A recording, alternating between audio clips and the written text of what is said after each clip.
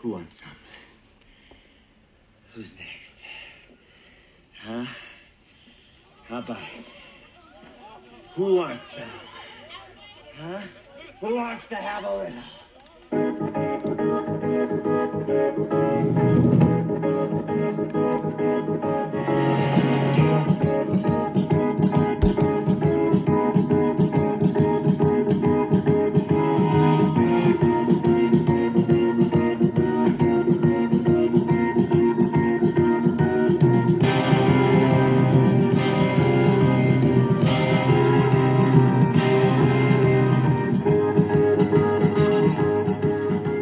Today is October the 6th, 2020, and welcome to episode number, I guess it's 9 of This Week in Fakeball. I've just about run out of fingers. What next? I've got toes. We're good for another 10 episodes, folks. Anyway, This Week in Fakeball is your monthly look into the RBA's present and past, and possibly even future. And today we're going to talk about the year 2005. We're going to go back 15 years and talk about what was the single worst year in my experience of the RBA. Out of 20 years, 2005 was the most disappointing of them all. That's what that Army of Darkness clip was about earlier, the all right, who wants some clip, because that's pretty much how I felt at the end of 2005. I had to walk away from the league for about a year, so that was not fun. Anyway, This Week in Fakeball is your monthly respite from the commissioner, who shall not be named. Instead, I'll just play this as usual. And actually, you know what? I'm not even going to dignify JR with that. Yeah, that's right. I'm just gonna try to ignore him the way we all should. Anyway, so before I get into 2005. I'll talk very briefly about 2020, the current season of the RBA. But first, a word from our sponsor. Yes, we have a sponsor this time. I don't know who it is, but they sent me $20, we'll just say. And let's just look at this. Let's see, who is our sponsor? It appears that our sponsor is Stormfront.org, or maybe it's Stormfront.com. I can't remember. I don't feel like looking it up. It's the white supremacist website, their dating section. Oh, that ought to be interesting. Yeah, it's like Plenty of Fish, but for Aryans and whatnot. Let's see here. So the Stormfront.org, I guess I have to read their slogan, and if I'm going to take their money, it's all profit, since this podcast cost me $0 to record, as you well know. Stormfront.org, if you ain't Aryan, we ain't marryin'. Anyway, let's just poke around here for a minute. Let's see. Oh boy, they've got a lot to say about the RBA. You know, they told me they were big fans of the podcast. I'm not sure what that says about me. I don't know how to interpret that. But yeah, they certainly are talking about it on the forums here. They really don't like Chad Kanik. Oh, they must know about his early years, like his first decade in the RBA, when he bragged about being I think he said he was the only minority owner in the RBA. These were the days when he would go by Chisel Knizzle. That was his official name, I'm pretty sure. Let's see, what else? Oh, they do like Pete. Oh, they are fans of Pete Allen. Yeah, they're especially fond of his position on Asian baseball players. So, Pete, you've got some fans over at Stormfront.org. Yeah.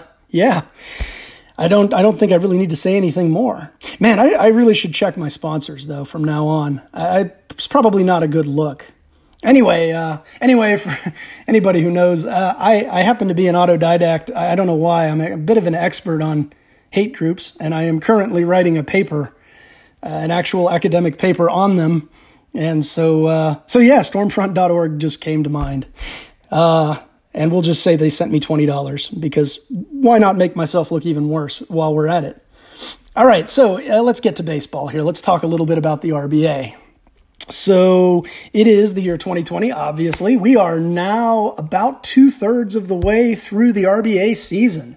The Arizona Greenbacks are 55-55. We're back to 500 after a pretty rough series against Atlanta. And the playoff situation, the pennant race and all that, looks pretty much exactly as it did a month ago. It's a jumble of teams. If anything, it's more of a jumble than it was then, as JR mentioned in his email, in his last C file. We have basically like most of the league within a few games of one another. 6 of the 10 teams are between 53 and 55 and 56 and 54, which is insane. Basically, Chad is the only team that's out of the playoff race. Las Vegas is pretty well in. Beret is pretty well in. And Dunedin is, I would say, pretty well in as well. But this is quite a battle. This is going to be down to the wire, I think. Not much else to say there. In fact, let's go ahead and move on to our next segment of the podcast. Well, hello, Mr. Fancy Pants. That's right, milestones. I've got some milestones to discuss here, and let's just jump right into them. I've actually got 3 of them. Well, 4 if you want to count the 4th. But anyway, milestone number 1, the first of these 3. Let me pull this up if I can find it. Oh well. Anyway, I've got them written down here somewhere. Let's see. The Arizona Greenbacks franchise / Jeff Hobbs, because I'm the only coach who's ever coached Arizona, and Arizona has only ever been coached by me. So we hit all of these milestones simultaneously. Anyway, we reached 1,100 career wins just a couple of weeks back. 1,100. Currently, Arizona's at something like 1,112, or I don't know, something like that. The second milestone that I would like to mention is one that was just recently, like as of this last C file, reached by the Gulf Coast Collective, SoCal Templar Knights, Chicago Wave for a year, Susquehanna Spitfires franchise. The franchise has been around since 2007, and they just reached 800 career wins. 800 career wins for that franchise. Also, the third highlight, milestone that I want to mention, the coaching combination of Bob Parker and Chris Baker of the Fort Duquesne Corsairs just reached, as of this last C-file, 700 career regular season wins.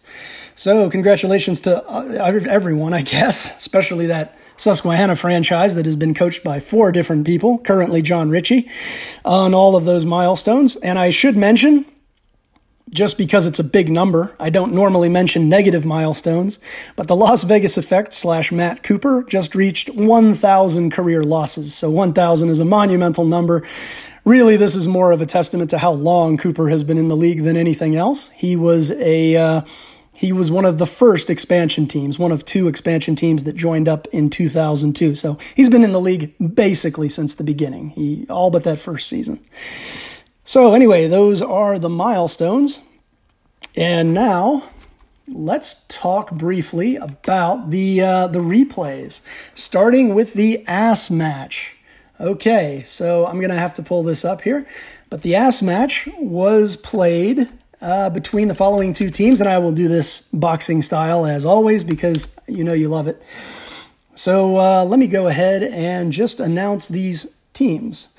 In this corner, the challenger with an RBA record of 26 wins rather, and 55 losses, 58-point average wins per replay, the 2004 State College Cows.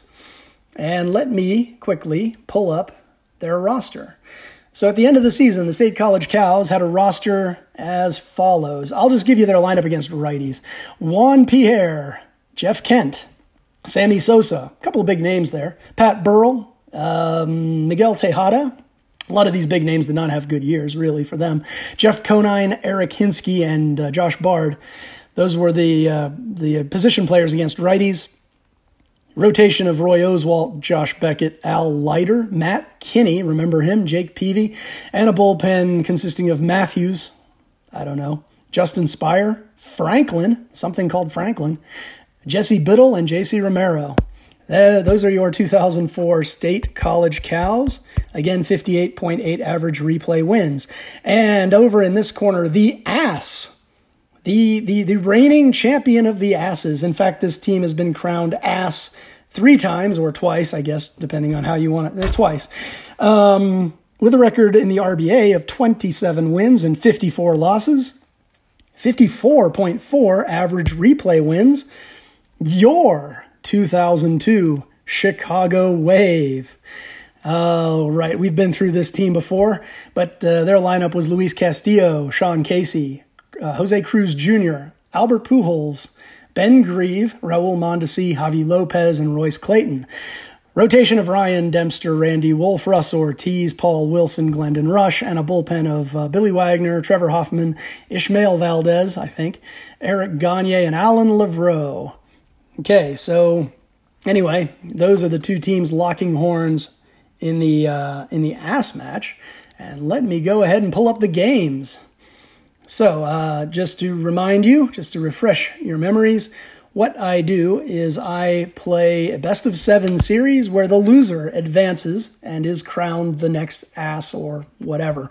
So if you lose this series, you go on to play the worst team from the 2005 replays, which we will get to.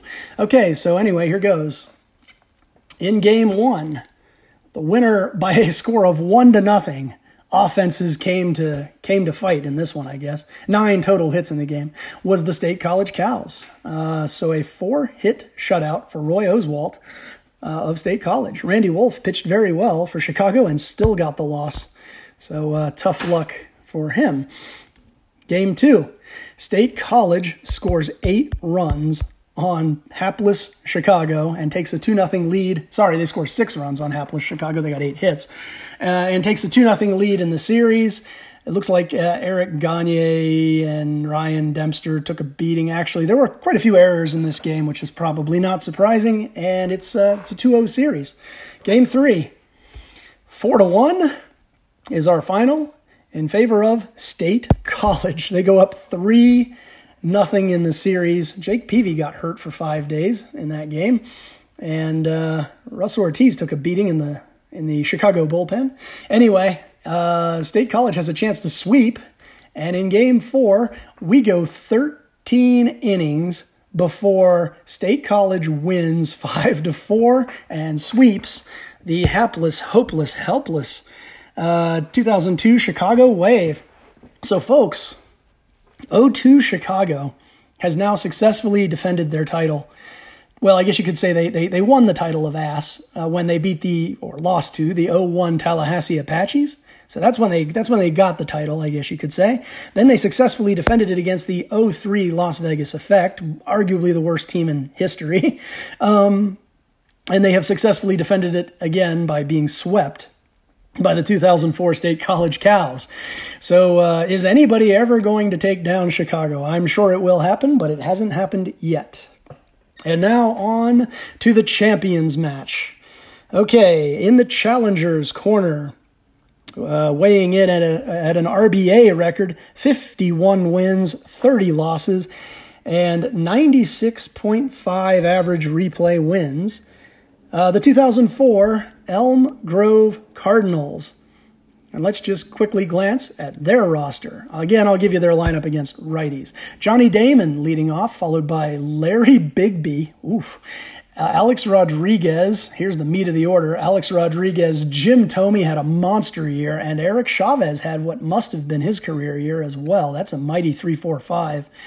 Then Craig Wilson, Orlando Hudson, who I hear owns a place near Boone, believe it or not, and Ichiro Suzuki.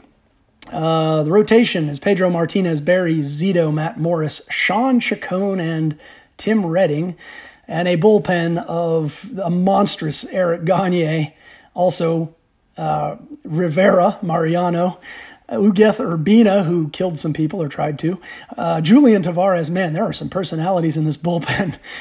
Scott Sullivan, Scott Sullivan, I think, and Ricardo Rincon. It looks like he had a 6-man bullpen. Those are your 04 Elm Grove Cardinals. Now in the champions corner, from 2003, sporting an RBA record of 52 wins, 29 losses, and get this, 105.4 average replay wins, the 2003 Elm Grove Cardinals. And let's pull up their roster. I'm going to need just a second to do that. Here we go. Luis Castillo led off, followed by Maglio Ordonez, Jim Thome, Alex Rodriguez, and Pat Burrell. Eric Chavez hit 6th, Steve Finley 7th, and Craig Wilson 8th. Rotation consisting of Pedro Martinez, Randy Johnson, Matt Morris, John Lieber, Tom Glavine, and the bullpen of Jason Isringhausen, Eric Gagne, J.C. Romero, Trevor Hoffman, Jorge Julio, and Juan Acevedo. Who remembers Juan Acevedo? I barely do. Anyway, those are the teams. Elm Grove against Elm Grove. I can guarantee you that the Cardinals won. Which Cardinals? Well, let's find out. All right, game 1 of the series was a 2-1 squeaker. Only 10 hits total in the game. Won by the 0-4 Elm Grove Cardinals. But here's the thing. In that game, Pedro Martinez of the 0-4 Cardinals, the team that won game 1, was pulled after 2 2/3 innings. He was injured for 24 days, so he's done for the rest of the series. If this team wins, it's not going to affect them later on. But anyway, so yeah, they do lose Pedro for the rest of the series. They do win the game, however. All right, game 2 is an 8-2 mashing performed by the 0-3 Cardinals against the 0-4 Cardinals. So the series is tied. Nice start for Randy Johnson in that one. All right, game 3. So we have a tied series. Game 3, another smashing of the 0-4 Cardinals by the 0-3 Cardinals, 11-4. Yeah, 11-4. 2 home runs and 3 hits by Eric Chavez in that game. Alex Rodriguez hit a home run and went 3 for 5 as well. So the 0-3 team is up 2-1, and here we go. The 0-4 team evens the score, even the series at 2 games apiece. After game 4, nice job by Barry Zito in that one. 4-1 the score of game 4. So we have a 2-2 series tie. Game 5. Game 5 was nearly blown, but still won by the 0-4 Cardinals. The 0-4 Cardinals went into the 9th up 10-4. They gave up 3 runs. Ricardo Rincon gave them up, but they still hang on to win 10-7. Matt Morris gets hurt for 13 days in this one. So obviously done for the series. Bobby Kilty with a nice game there. And in game 6, 4-0 is the final. The 0-4 Cardinals behind Tim Redding are victorious. The 0-4 Cardinals take down the 0-3 Cardinals. They will go on to face the winner of the 0-5 replay series, which I'm about to talk about. So interestingly enough, Chicago has never lost. 0-2 Chicago has never lost. They've successfully defended their title twice now, in addition to winning it in the first place. And every team that has tried to defend in the champions matches has lost. So anyway, 0-4 Elm Grove is the most recently crowned of 3 champions, all-time champions or whatever you want to call them, champions up to that point. All right, so now let's talk briefly about 2005. Now, I've already talked about this some, so I probably don't need to talk about it very much, but I will mention a couple of things. Brian Lewis quit the league, and the Louisville Louis were moved to Buffalo, where they became BW3 because they were the Buffalo Wild Wings, coached by Jason Fisher, who was a friend of the Chad Cooper group. I think he may have gone to grad school with them, but I'm not sure. Maybe it was undergrad. Anyway, I never actually met Jason. He coached BW3 for several years. And one thing about 2005 that you'll notice is there was almost no parity in the league this year. Teams were really trading, beefing up and trading, selling off and all the rest of it. There was a lot of trading just in general going on.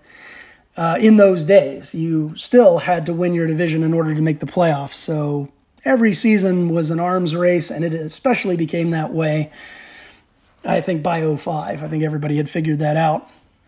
So anyway, but the beginning spreadsheet scores, one thing I do is I create the spreadsheets from scratch. This is the thing that actually takes the most time. And you'll notice that there's a lot of parity in the Larkin division at the beginning of the 2005 season, okay? So this is Larkin Division at the beginning of the 2005 season. Here are my spreadsheet scores. These are adjusted so that the average is 80. Arizona has a 95, and that's tops in the division. 95 is not typically the top team out of 5, but it was here. Las Vegas right behind them with a 91. Baltimore, 86. Elm Grove, 81, right? 4 or 5 points separating each of these teams from the next. And then you've got Rockford, good old Pete, at 66. A lot of parity in the Larkin division, no parity in the Puckett. Walla Walla starts off, Walla Walla being Adam, with a score of 130. The State College Cows begin with a score of 122. Then you see a massive drop-off from 122 for State College to 55 for Silver City. Then 49 for BW3 and 36 for Chicago. So you've got the top 2 and bottom 3 teams in the league all in the Puckett division. Now, there were tons and tons of trades throughout the 2005 season. The biggest trade was done by yours truly. I got what I thought was a nuclear warhead. I mean, he was a nuclear warhead. Barry Bonds. I thought he would walk me into the playoffs. Why? Well, listen to these adjusted scores. So, again, everything is set so that the mean is an 80. Arizona, I'll start with the Larkin division. Arizona is a 145. Las Vegas is a 122. I have some crying children. Connie, close that door, please. Anyway, sorry for the interruption. Arizona is a 145. Las Vegas is a 122. Baltimore is an 82. Rockford is a 59. And Elm Grove is a 45. Now, 145 is, I don't think it's the best team in RBA history, but it's certainly one of the best. And 122 is borderline great, and probably on the great side of that borderline. Again, it's all arbitrary. Over in the Puckett division, State College also beefed up from a 122 to a 133. That is definitely in great range, and maybe super great range. Walla Walla, 94. They sold me Barry Bonds, so they fell off. Buffalo 51, Silver City 42, Chicago sold themselves all the way from a 36 down to a 28. Only 8 points, but man, 28 is pretty bad. And let's see how the season ended. I lost on the last day of the regular season to Matt Cooper. So Cooper finishes 44-37 and wins the Larkin. I finish 43-38 and walk away disgusted. Baltimore finishes 40-41, Rockford 39-42, Elm Grove pulling up the rear at a 35-46 mark. Notice no terrible records in the Larkin division, though. Actually, the season kind of finished roughly how you might have expected it to at the beginning, with a pretty tight race there. Over in the Puckett, State College wins 57 games. They come one short of the record, 58, set by Elm Grove in 02. 57-24 for State College, 45-36 for Walla Walla, 43-38 for Silver City, 33-48 for Buffalo, 26-55 for Chicago. So Cooper played Florian. Las Vegas played State College in the RBA championship. And that championship went 6 games with State College emerging victorious. Their first, and as it would turn out, only title, at least as that team. And but what a season State College had. So, without further ado, let's jump into the replays that I ran about maybe 2 weeks ago. I don't remember exactly. Pretty recently.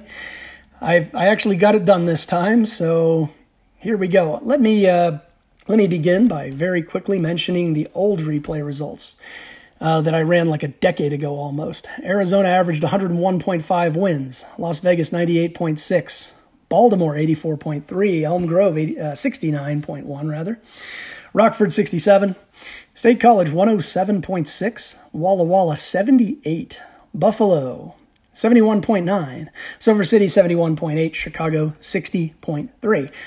Okay, so here are the results of the 20 that I ran this time, with lineups and rotations inserted and trying to optimize it as best I can for every team.